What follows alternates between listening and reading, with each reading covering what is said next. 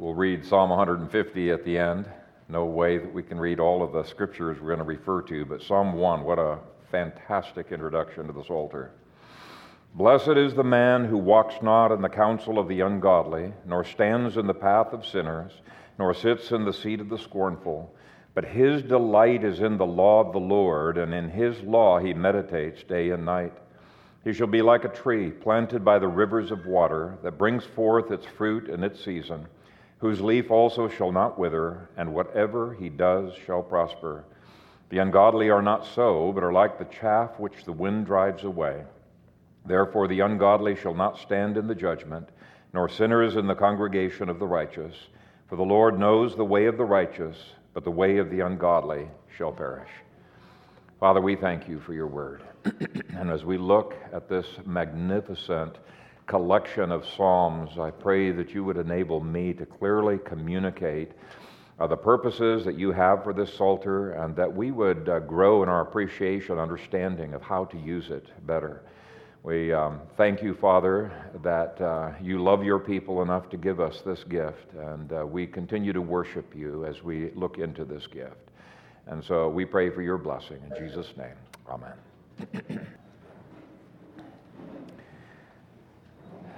Well, let me begin as we look at this book of the Psalter by giving you a few fun facts about the book. Psalm 119 is the longest chapter in the Bible, containing 176 verses. Psalm 117 is the shortest chapter in the Bible, containing 2 verses. And so the Psalter has the longest chapter, it's got the shortest chapter. Psalm 117 is also the middle chapter in the entire Bible, out of a total of 1,189 chapters. Psalm 118, verse 8, is the absolute center of the Bible. It states, "It is better to trust in the Lord than to put confidence in man." What a great verse for our day and age. Did you realize that there are duplicate Psalms? A lot of people don't realize it, but there are. Psalms 14 and 53 are word-for-word identical descriptions of fallen man, but there's a reason for the duplication. They are needed in terms of the structure of the book. They are needed in both Book 1 and Book 2. All of Psalm 108 is included in Psalm 60, and all of Psalm 70 is included as part of Psalm 40. And I've got other statistics that are on the bottom of page 4. I'm not going to go over any of those this morning. But I hope I can present this book in such a way that you will come to appreciate it more, and the next time you read through this book, have kind of a guideline that will help you to understand its purpose a little bit better. Martin Luther called the Psalter a little Bible and the summary of the Old Testament. And he said that because it contains every theme that you find in Genesis through Malachi. Now, Athanasius went further and he said that it was, quote, an epitome of the whole Scriptures, and Basil called it a compendium of all theology. Were they exaggerating? Well, actually, most scholars don't think they were exaggerating at all. E.S. McKittrick says, in the Psalter, we find concentrated all the truths which are elsewhere elaborated and enforced in all the divine word. It thus possesses an internal completeness not found in any other single book in the inspired volume. Thomas Scott said, there is nothing in true religion, doctrinal, experimental, and practical, but will present itself to our attention whilst we meditate upon the Psalms. Now, I'm going to be referring to the handouts that I've given to you, and if you're listening sick at home, if you go to Gary's announcements that he sent out this past week and every week, there's a link in there that has all the outlines every week that we go through, but I'm going to be referring to that a number of times. And if you take a look at the first page of your outlines, on the last line of each book summary, you will see that I have listed Psalms that have typically been identified as messianic Psalms. These are Psalms that clearly point to Jesus. And the ones that are at the beginning, all evangelicals agree. These are clearly messianic Psalms, but you will notice after the first set, that there are some verses in parentheses that are the New Testament quoting Psalms that point to the Lord Jesus Christ. So why are those Psalms not messianic? They should be. So I actually agree with scholars who say, no, we ought to include a little bit broader list of messianic Psalms than just the ones that are traditionally given. After all, the New Testament is an inspired commentary. If it says this points to Jesus, we ought to take it at face value. For example, Hebrews 1 clearly says, but to the Son he says, and then he quotes 3 Psalms, one of which is Psalm 102, and says, that's messianic. It's pointing to Jesus. And yet, the more you dig into the Psalter, the more you realize that even the ones that I have listed on each of those summary points is not adequate to show what points to the Lord Jesus Christ. For example, it is impossible to read Psalm 72, which doesn't appear in any of those lists there, and not realize that every line of that points to the Lord Jesus Christ. You read the commentaries, and it's prophecies about Christ and his kingdom. So how do you tell what is messianic and what is not? Well, there are structural clues that link Psalms together thematically. For example, there are couplet songs. Those are 2 songs that are structurally linked tightly together, that interpret each other, and where one is messianic, the other is going to be messianic as well. Likewise, there are chiastic groupings of Psalms where the parallels are going to be similar to each other, so that's going to help clue you into that. And there are a number of books that have been written on these structural features that help us to interpret the Psalms. My absolute favorite book along these lines was published just a few years ago by O. Palmer Robertson. He's a Reformed writer. It's called The Flow of the Psalms. This guy is an absolute genius in drawing out the clear structures that are written all over the Psalter. Now, I think Book 5 is where he's weakest, and there have been some improvements on that. But even in that section, it's very, very helpful. Now, he is one of many authors who show that Psalms 1 and 2 are a couplet that were designed to introduce the Psalter, and both point to the same man. Okay, so when Psalm 1 begins, blessed is the man who walks not in the counsel of the ungodly, nor stands in the path of sinners, nor sits in the seat of the scorners. It does not use the Hebrew term Adam, which could refer to any human or to humanity as a whole.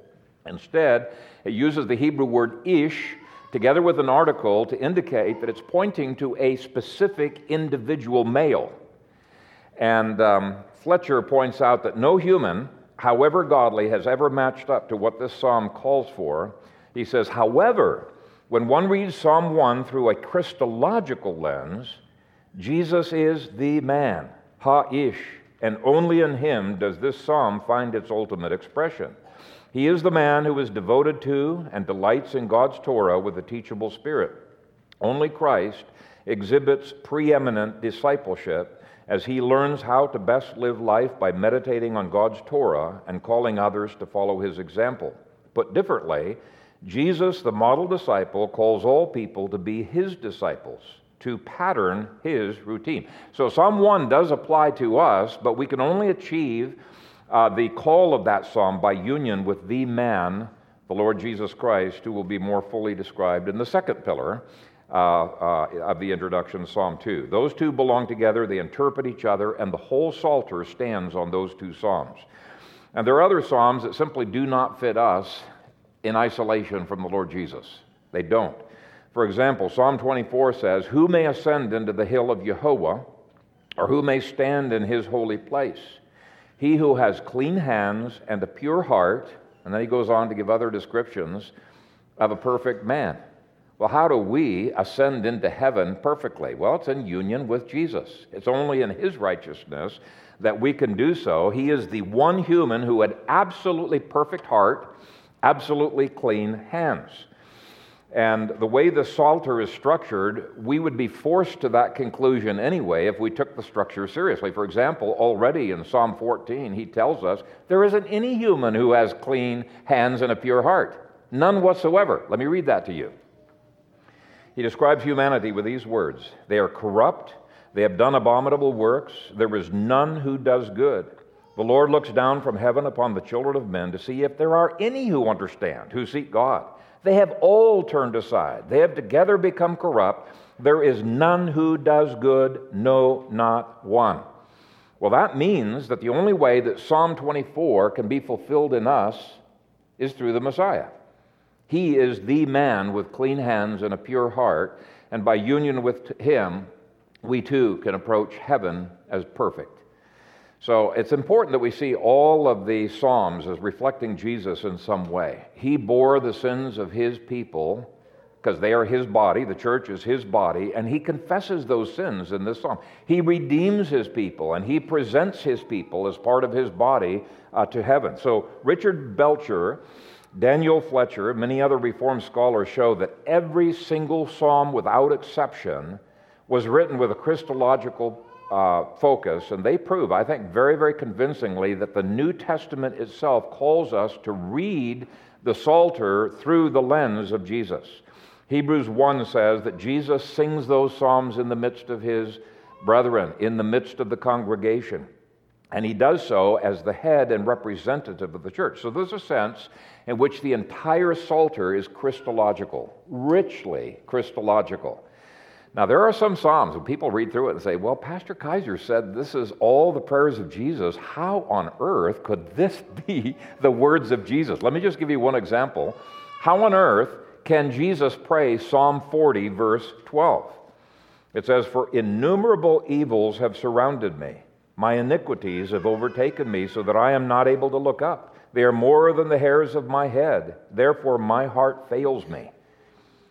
Well, take a look at page 1 of your outline, Book 1 summary, look at the Messianic Psalms, and you will see everybody, every evangelical scholar agrees Psalm 40 is a Messianic Psalm, so that means in some way Jesus must be able to pray that psalm, and he can.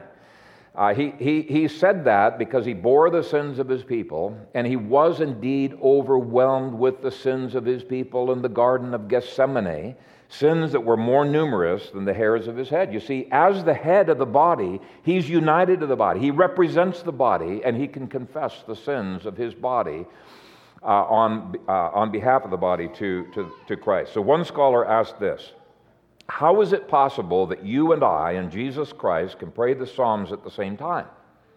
In the Psalms, the Son of God who became man and who carried all the weakness of the human race in his own flesh, pours out the heart of all humanity before God, stands in our place and prays for us. He has known torment, pain, guilt, and death deeper than we have. It is really our prayer, but since he knows us better than we know ourselves, and since the things he accomplished for us, he accomplished as a man, it's also really his prayer. And it can only become our prayer because it is ultimately his prayer. Now, the only quibble I would have with that scholar is I utterly disagree that Jesus represented the human race. He represents his church, right? It's his body. But we are united to Jesus. Jesus is united to the elect. And that is how Jesus could pray the Psalms, all of the Psalms, when he worshiped in the synagogues while he was here on earth, and how Hebrews says he continues to sing the Psalms in the midst of his brethren, in the midst of the church today. So this scholar concludes with this question: who prays the Psalms then? He says, David prays them, Jesus prays them, you and I pray them. Hopefully you're getting a little bit of a feel for how we can approach the Psalter Christologically. And there are good books out there that help us dig deeper. David Fletcher's got he's another Reformed scholar, a wonderful book called Psalms of Christ, the Messiah in Non-Messianic Psalms. I love that title, The Messiah in Non-Messianic Psalms. Or books like James E. Adams' book, War Psalms of the Prince of Peace. Now, those two books go in much deeper detail on how we can very consciously pray these psalms in light of our union with Christ, in light of our union with the universal church. But let me finish this section by showing that the Psalter contains a much more detailed biography of Jesus than any other Old Testament book. And this is just going to be a bare bones introduction to what the Psalms say. Starting in eternity past, his eternal sonship is affirmed in Psalm 2, where Jesus says, Yehovah said unto me, you are my son, and in Psalm 45 and other Psalms where the Son's eternal Godhead is affirmed. His incarnation is foretold in Psalm 40, where the Son says, "A body you prepared for me." Unlike other humans that are described in Psalm 58, verse 3, as estranged from God from the womb, as being sinners from conception, Jesus is different. Psalm 22, Psalm 71 both say that Jesus trusted God in the womb and had perfect fellowship with God in the womb. Psalm 22 goes on to prophetically have Jesus say, "My mother bore me," but only speaks of a heavenly father, no earthly father. So this is a different birth than other births that are out there that the Psalms is describing. Hebrews 1:6, by inspiration, says that Psalm 97, verse 7, commands all the angels to worship Jesus the moment Jesus is born into this world. And in Luke 2, we find the angels obeying that command. They all gather, they worship Jesus. Again, it shows that it's a different kind of a child. He is divine, but he identifies with us in our conception, our being in the womb, our childhood, toddlerhood, teen years, our adult years. He identifies with his people. Though he is presented as the Son of God in Psalms like Psalm 2, Psalms 8 and 80 speak of him as the Son of God. This is Christ's favorite title, the Son of Man. Christ's favorite title, also used in the book of Daniel. Now, I want to read at length an abbreviated biography of Jesus by E.S. McKittrick so that you can get a little bit of a feel for how Christological this book really is. He says, all the usual names applied to Jesus in the New Testament are given in the Psalms, except the name Jesus, and it is given frequently in substance, if not in form. Now, what does he mean by in substance?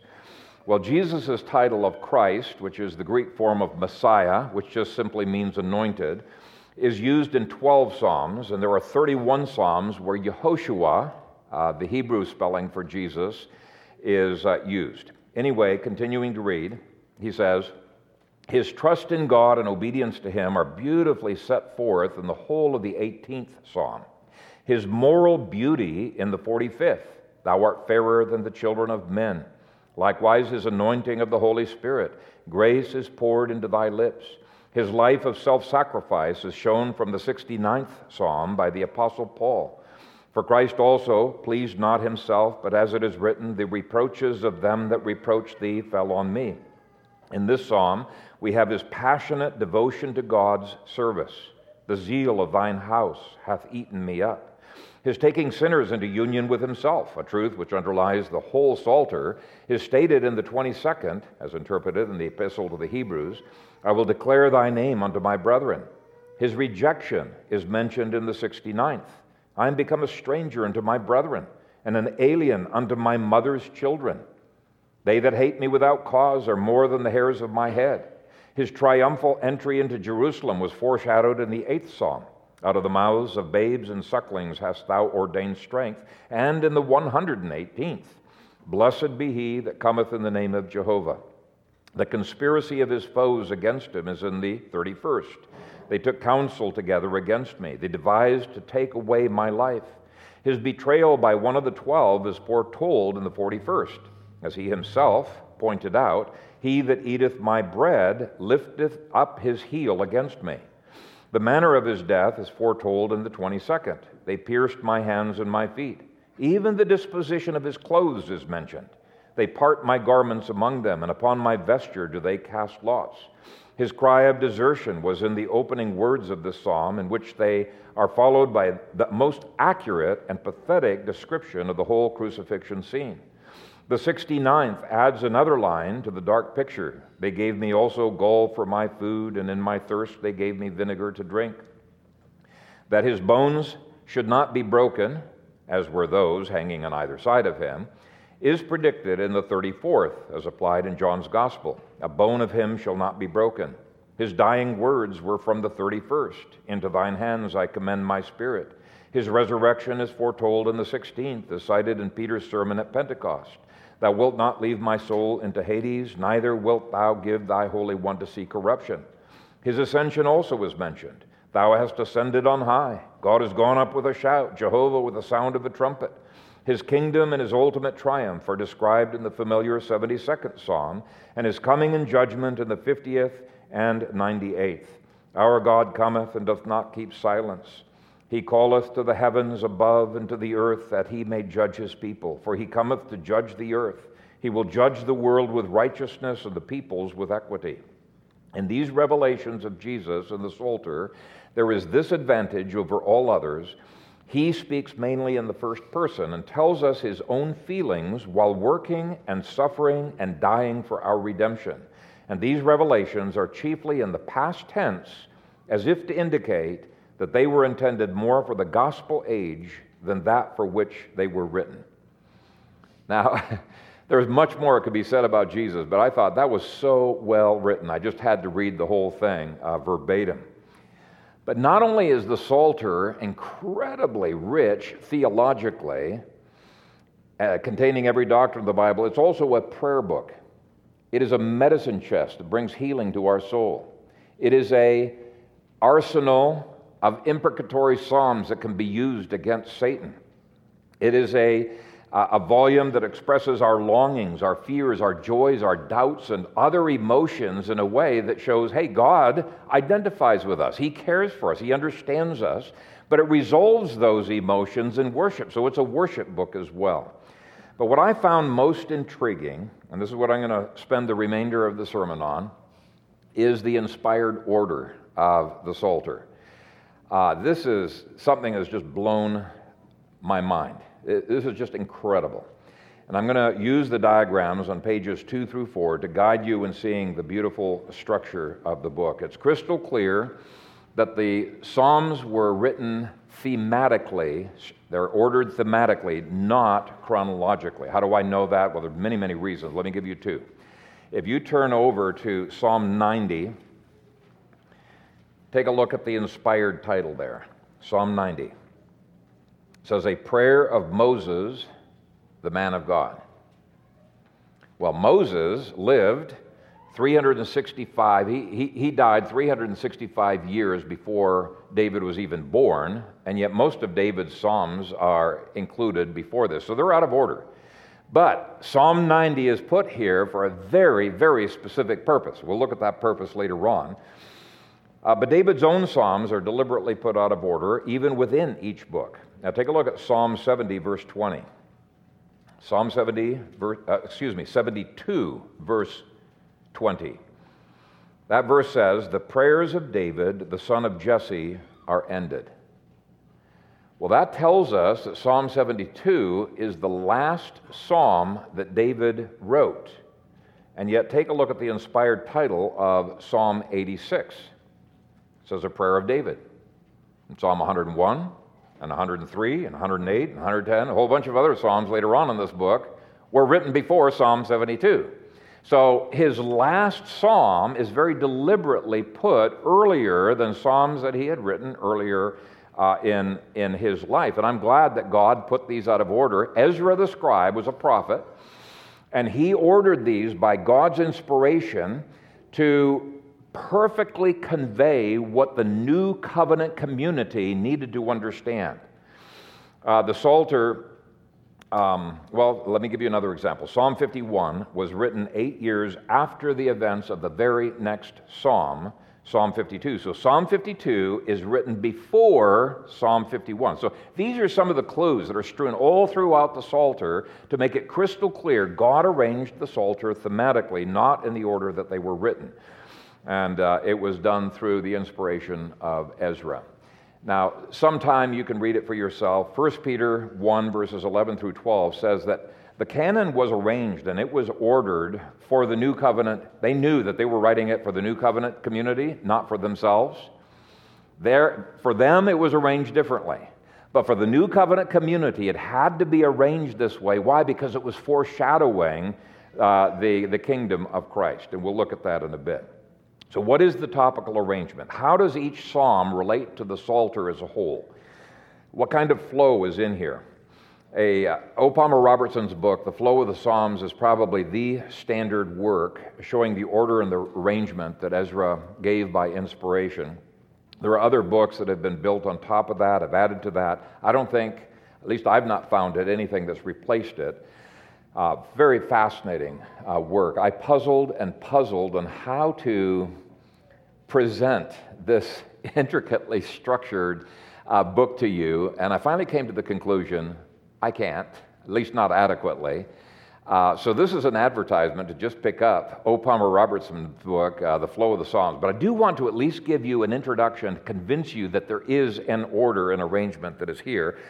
And first of all, I'm going to give you an overview to the book as a whole. Book 1 is the confrontation between David and his enemies, and it foreshadows the confrontation between Jesus and the world when he came into the world. Book 2 is a book on missions to the nations and gives David's goals that all nations will eventually sing praises to Jehovah.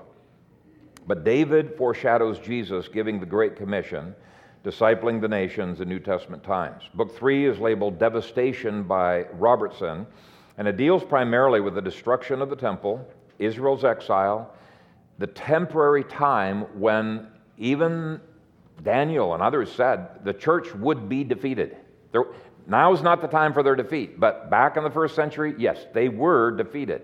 They were almost completely overthrown by the enemies of God, and that was the time of the great apostasy when the faith was almost extinguished.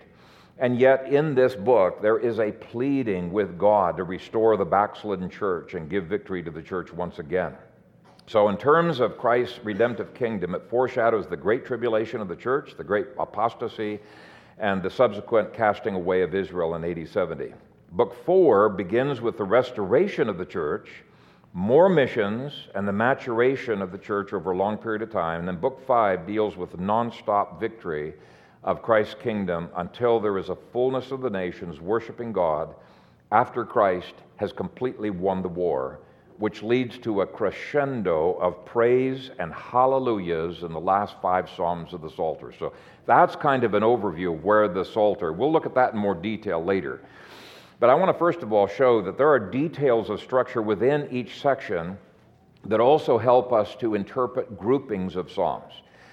People have recognized that Psalms 20 through 24 is a set of kingship Psalms where both Jehovah and Messiah are described as kings over all the earth. But in that set of kingship Psalms, there's an A, B, C, B, A structure. You guys are used to chiasms, right?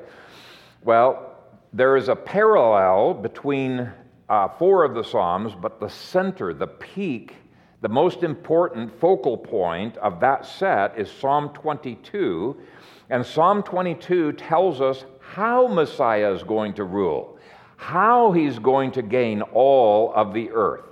Well, Psalm 22 begins describing the crucifixion of Christ, especially beginning with those words, my God, why have you forsaken me?" The second half of the psalm shows what flows out of the resurrection of the Lord Jesus Christ. Well, it's the growth of the church, growth of the worldwide kingdom, until finally the entire earth is incorporated into his kingdom. And so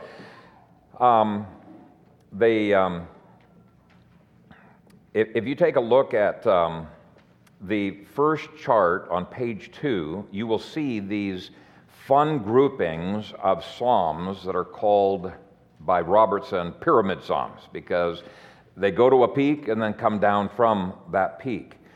But the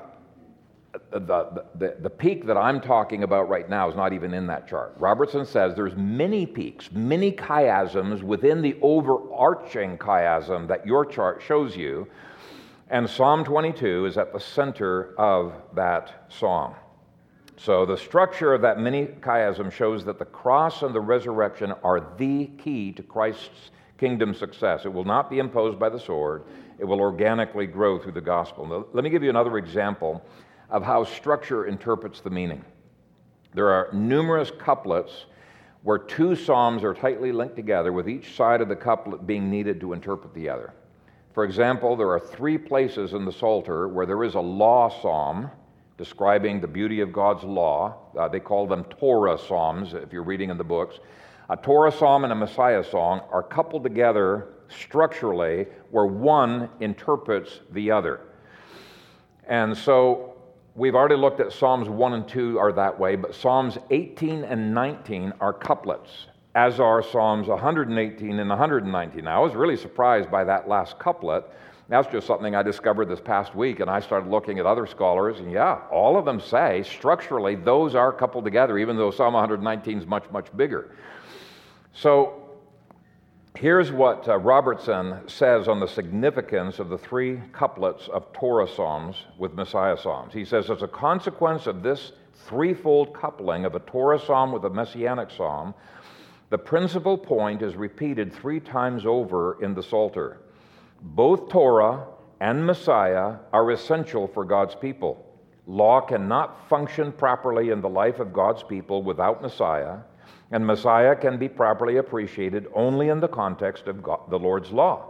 Law and gospel must be joined together if God's people are to experience the full blessed condition that comes from the Lord. Okay, so you can see just the structure itself helps you to show you can't interpret the one without the other. Let me give you one more example, this time for how a kind of a psalm helps to interpret the meaning of the psalms around them. Acrostic psalms, you know what an acrostic psalm is, right? It uses either the same letter or a different letter of the alphabet for each line or each verse.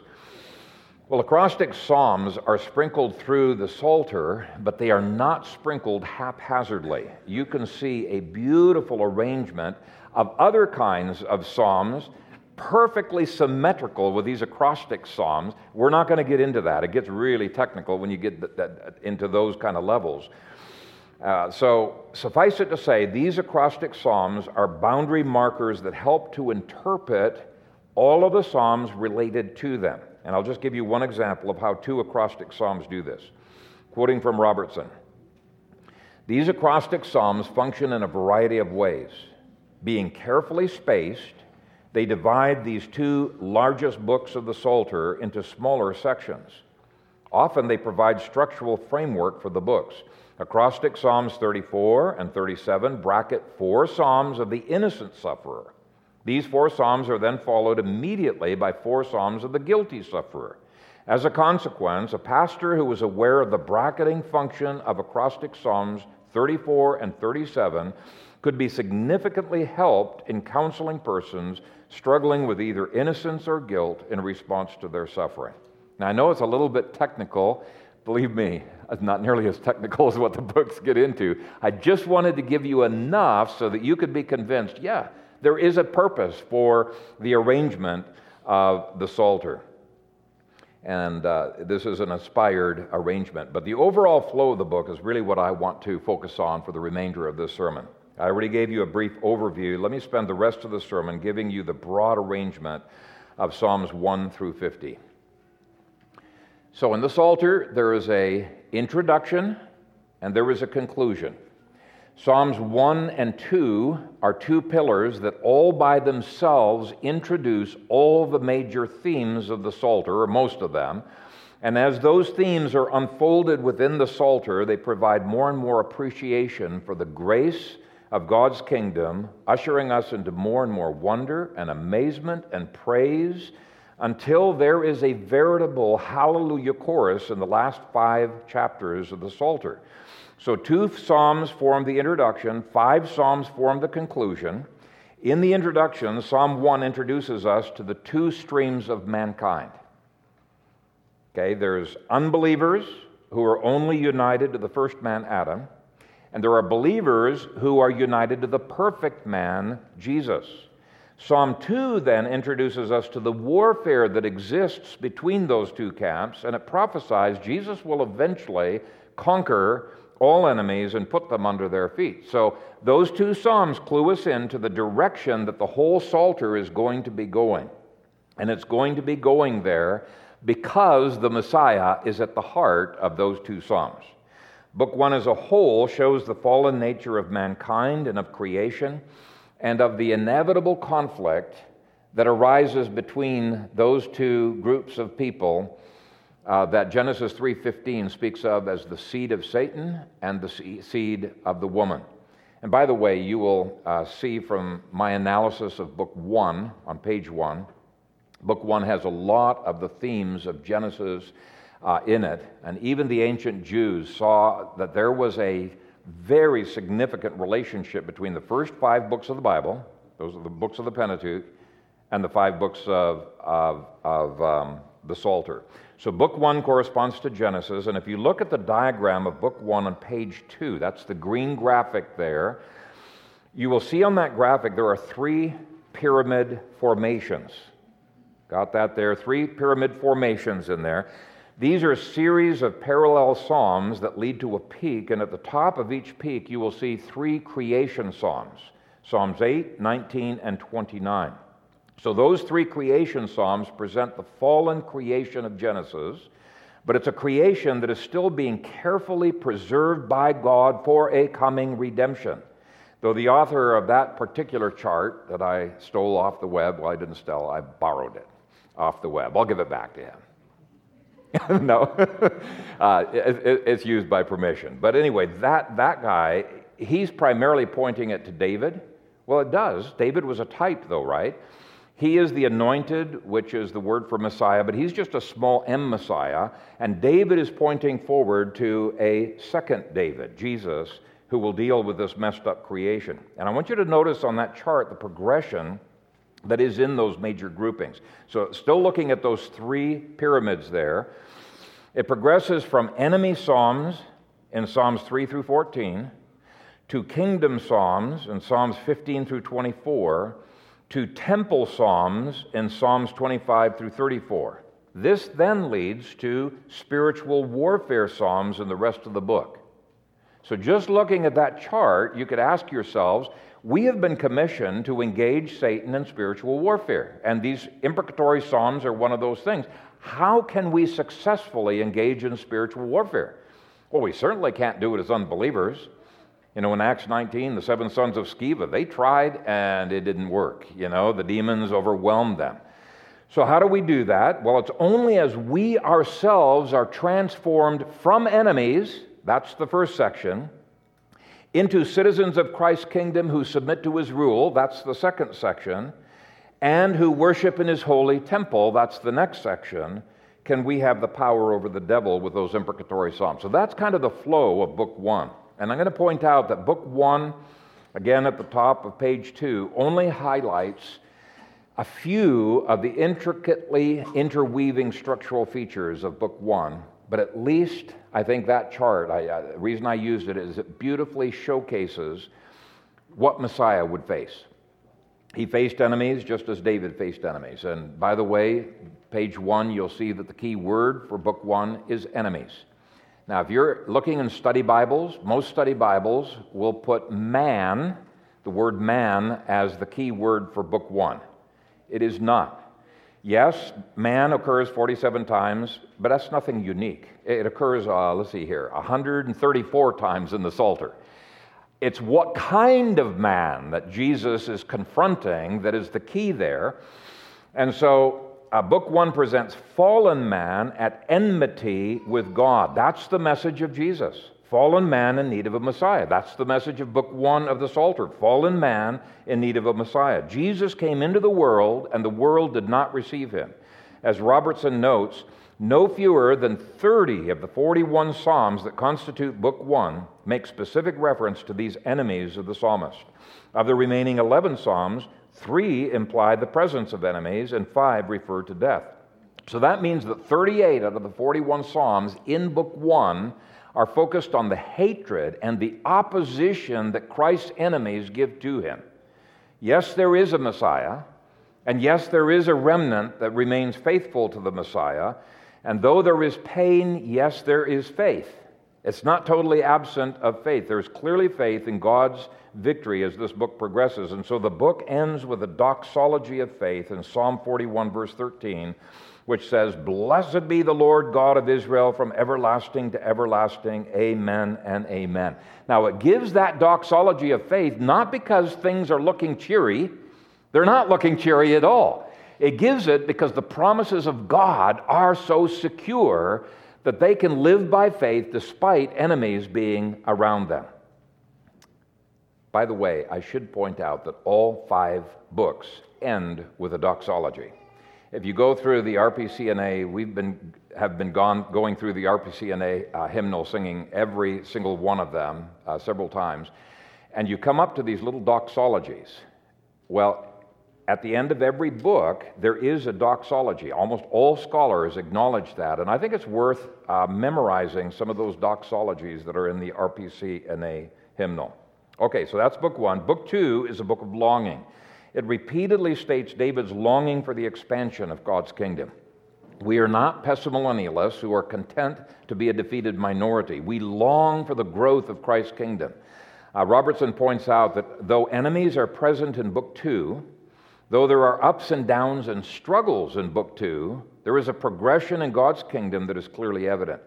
This is a book where David communicates directly with his enemies and calls upon God to make those nations who are at enmity with him to submit to him, and he predicts that all of those nations will worship Jehovah and sing praises to Jehovah. That is a statement of faith. And so this is a missions book par excellence. Those Psalms of the nations worshiping God make a big part of John Piper's book on missions and joy and worship being at the heart of what missions is all about. They're marvelous statements of faith. So the question is, can we have faith when all around us all we see is enemies? Say, yes, we can have that kind of faith if we will have the theology of the Psalter. But though the subject of missions and the Great Commission is highlighted in Book 2 is only the beginning of missions where David rules in the midst of his enemies, just as Jesus began his rule reigning in the midst of his enemies. There's a flow that is developing.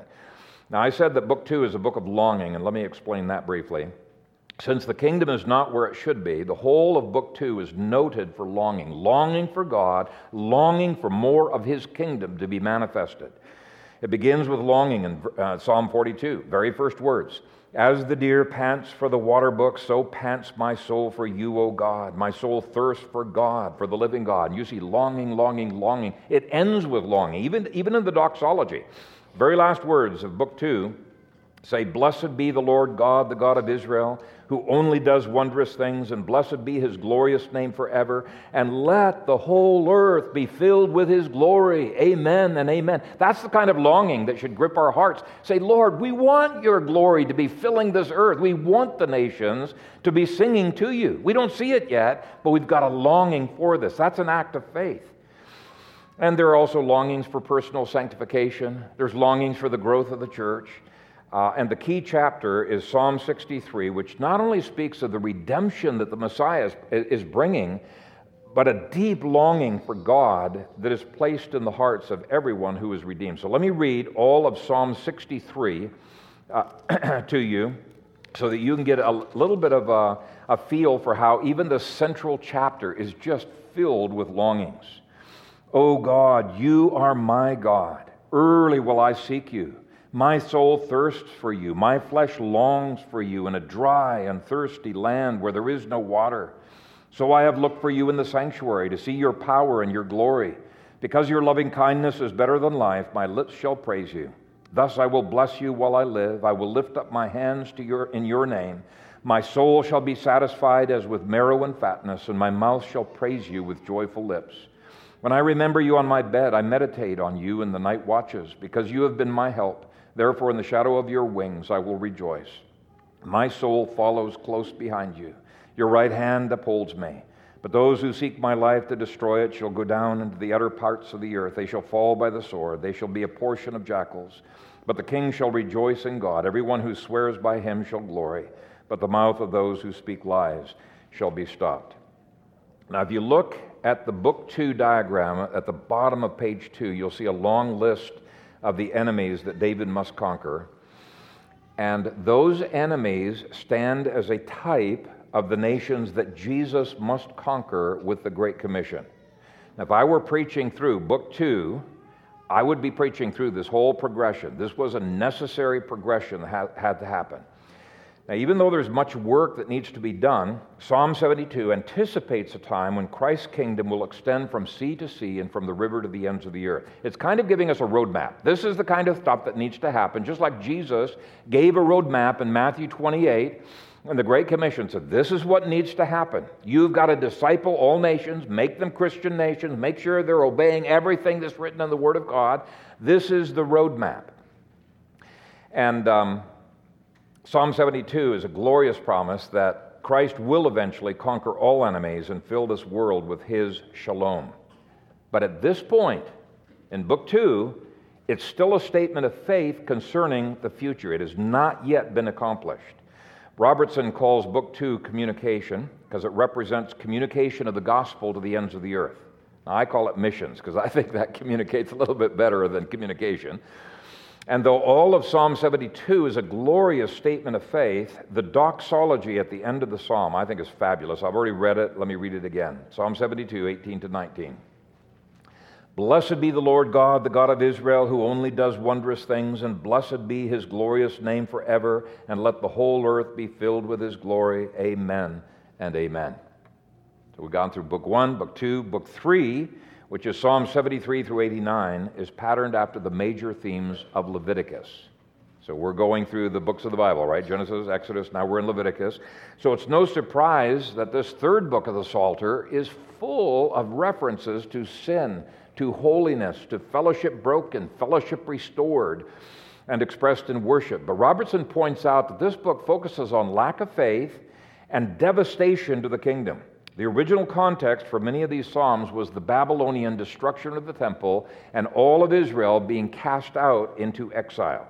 Well, that destruction of the temple is also predicted in Leviticus, right? So again, that's a Levitical theme. Now, that devastation is displayed in the two graphics of Book 3 that are found on page 3. Look especially at the second graphic at the bottom of page 3.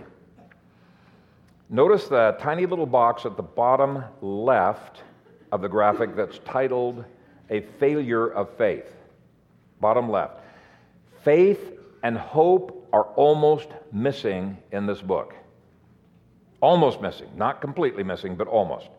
Now, at the middle of the graphic, you can see two examples of the temple desecrated. Psalm 74 deals with the desecration of the temple under Rehoboam. Then Psalm 75, the next psalm, shows the judgment that comes as a result of that desecration. Then Psalm 76 gives a word of repentance. Then Psalm 77 is a cry for help. So you can see a very logical flow there.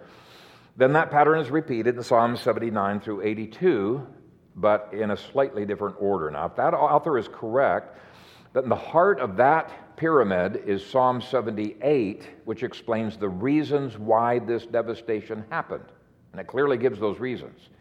But Robertson shows another pyramid structure that is more technical and is based on literary and poetic parallels. So what we've got in here, and it's just almost impossible to diagram, you've got interweaving, interlocking structures that God, by inspiration, has put together. Even though these poems were being written at different times, he had them written in such a way that Ezra would later be able to construct them. It's just really is remarkable. I didn't have time to do up a chart for that. Maybe at some point I'll be able to do that. But the pyramid that Robertson talks about is not on that chart, but it makes Psalm 80 to be the heart of the whole book, of Book 3. So he says this special collection of 7 psalms underscores the theme of the nation's destruction by reporting the destruction of the southern kingdom by Babylon, 586 BC, and the destruction of the northern kingdom by Assyria, 722 BC.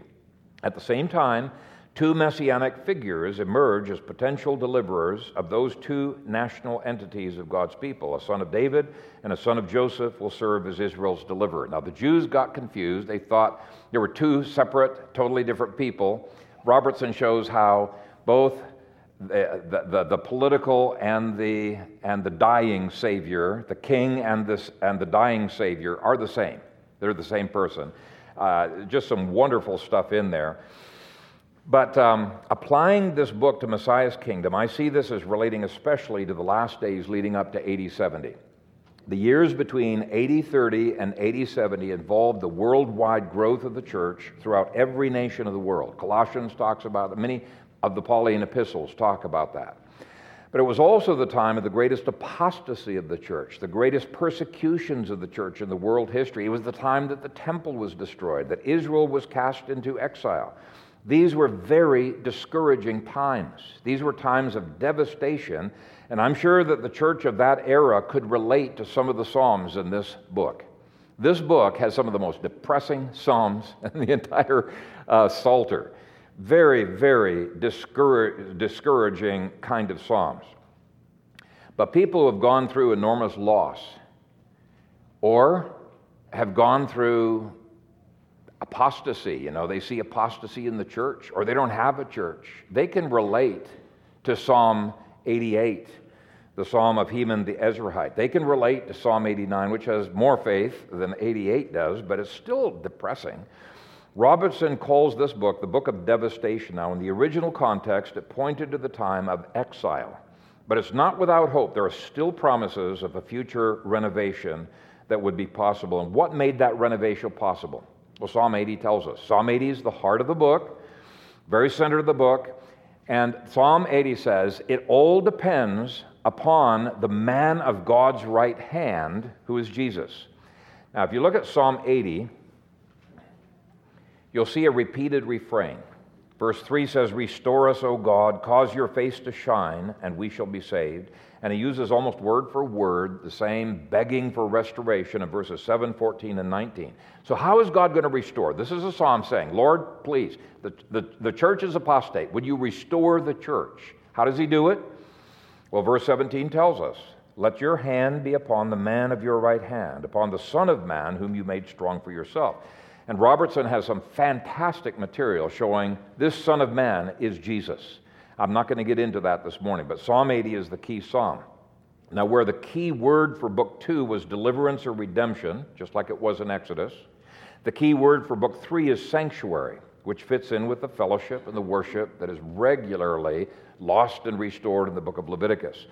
In the original context, the sanctuary has been destroyed, and Israel is longing for the courts of Jerusalem. But this book is appropriate, I think, for any period of devastation to an individual, family, or church. It refocuses on God. Even the most depressing psalm in the entire Psalter, Psalm 88, is readjusting our focus upon God. Some people think, why would we even think? There is absolutely no hope in that psalm. But there is. The very fact that he's not just complaining to others, he is crying out to God shows faith, because he knows God's the only solution. So to me, that's what gives hope. It is saying, Lord, I feel hopeless. By the way, some of you have gone through such deep depression that you can relate to a psalm like this where you think, I just don't see the light. I've had people who have gone through that kind of depression, and these psalms have ministered to them enormously. The final doxology in Psalm 89, verse 52, shows where the focus of our hearts should be when we have been restored to fellowship and holiness. It says, blessed be the Lord forevermore. Amen and amen. So even during a time of devastation, so important to have a God-centered focus. Book 4, which is Psalms 90 through 106, is patterned after the major themes in Numbers. Now, I don't have a graphic that was adequate for this book, so hopefully I can orally guide you through it. This book begins with the wandering of Psalm 90, moving to conflict in the next Psalms, and then rejuvenation of the kingdom in the remainder of the book. Now, Robertson calls this book the book of maturation of the kingdom after exile. If you think of book 3 as the exile, book 4 is the infant beginnings of that church after the exile, but with a confidence that Christ is the king. He's the king, and there's all kinds of kingship psalms, Psalm 75 to 76, 93, Psalm 95 through 99. It's a book full of kingship songs. But if this book relates to Numbers, it's no surprise that this book starts with Psalm 90. Psalm 90 was written at the end of the 40 years of wandering, just as the kingdom era was about to begin. And so Psalm 90 is a feeling of grief over the wasted 40 years that they have spent wandering, but it's anticipating the rejuvenation of God's kingdom that's about to happen. So whether you think of the type as being rejuvenation under Joshua, or rejuvenation after the exile under Ezra and Nehemiah, or whether you, either way, it's foreshadowing the resurrection of the kingdom after it is almost destroyed in AD 70. It's a reconquest of the world that's going to once again begin.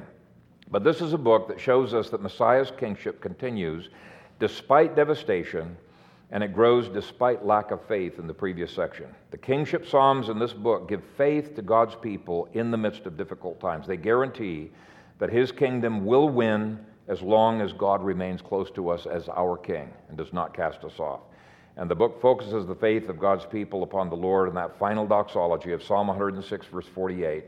Blessed be the Lord God of Israel from everlasting to everlasting, and let all the people say, Amen. Praise the Lord. Book 5, which is Psalms 107 to 150, is patterned after the major themes of Deuteronomy. So just as Deuteronomy calls God's people to covenant faithfulness, you see all through Book 5 calls to his people to be faithful to God's covenant law, faithful to his covenant grace, faithful to his covenant king. Psalm 119 is the central key chapter, which outlines the sufficiency and power of God's word for the messianic new covenant kingdom. His law is perfect, it's gracious, it's wise, it's transformational, it is sufficient for every facet of life and godliness. And though most scholars list the last verse of Psalm 150 as the final doxology, and it says this, let everything that has breath praise the Lord, praise the Lord. I think the majority of scholars, and I agree with them, say no, all 5 Psalms that end the Psalter are the final doxology. Okay? They're kind of a thunderous conclusion of hallelujah choruses. But it is what leads up to those hallelujah choruses that explains the hallelujahs. Now, Robertson doesn't get this very well, but I think the chart in your outline does. Robertson's an amillennialist, so he labels this section as consummation. In other words, it goes into eternity. But when you read through this, I don't see eternity in here. It is history. It is the progress of history. It's the total, complete fulfillment of the Great Commission, where every nation is a Christian nation singing praises to God. Psalm 110 begins this process, saying about Jesus, he shall judge among the nations. Psalm 111 verse 6 says, he has declared to his people the power of his works in giving them the heritage of the nation. So he's going all out. He's going for broke here. 100% of all 100% of the people, of 100% of the nations, praising God. That's what he's going for.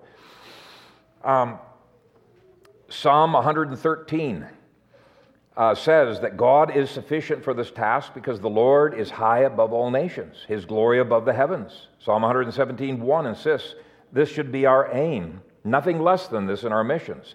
Praise the Lord, all you Gentiles. Laud him, all you peoples. Again, that's our goal. 100% of the people of 100% of the nations lauding God, praising God. Though Psalm 118 again affirms, all nations surrounded me, Christ goes on to say, but in the name of the Lord, I will destroy them.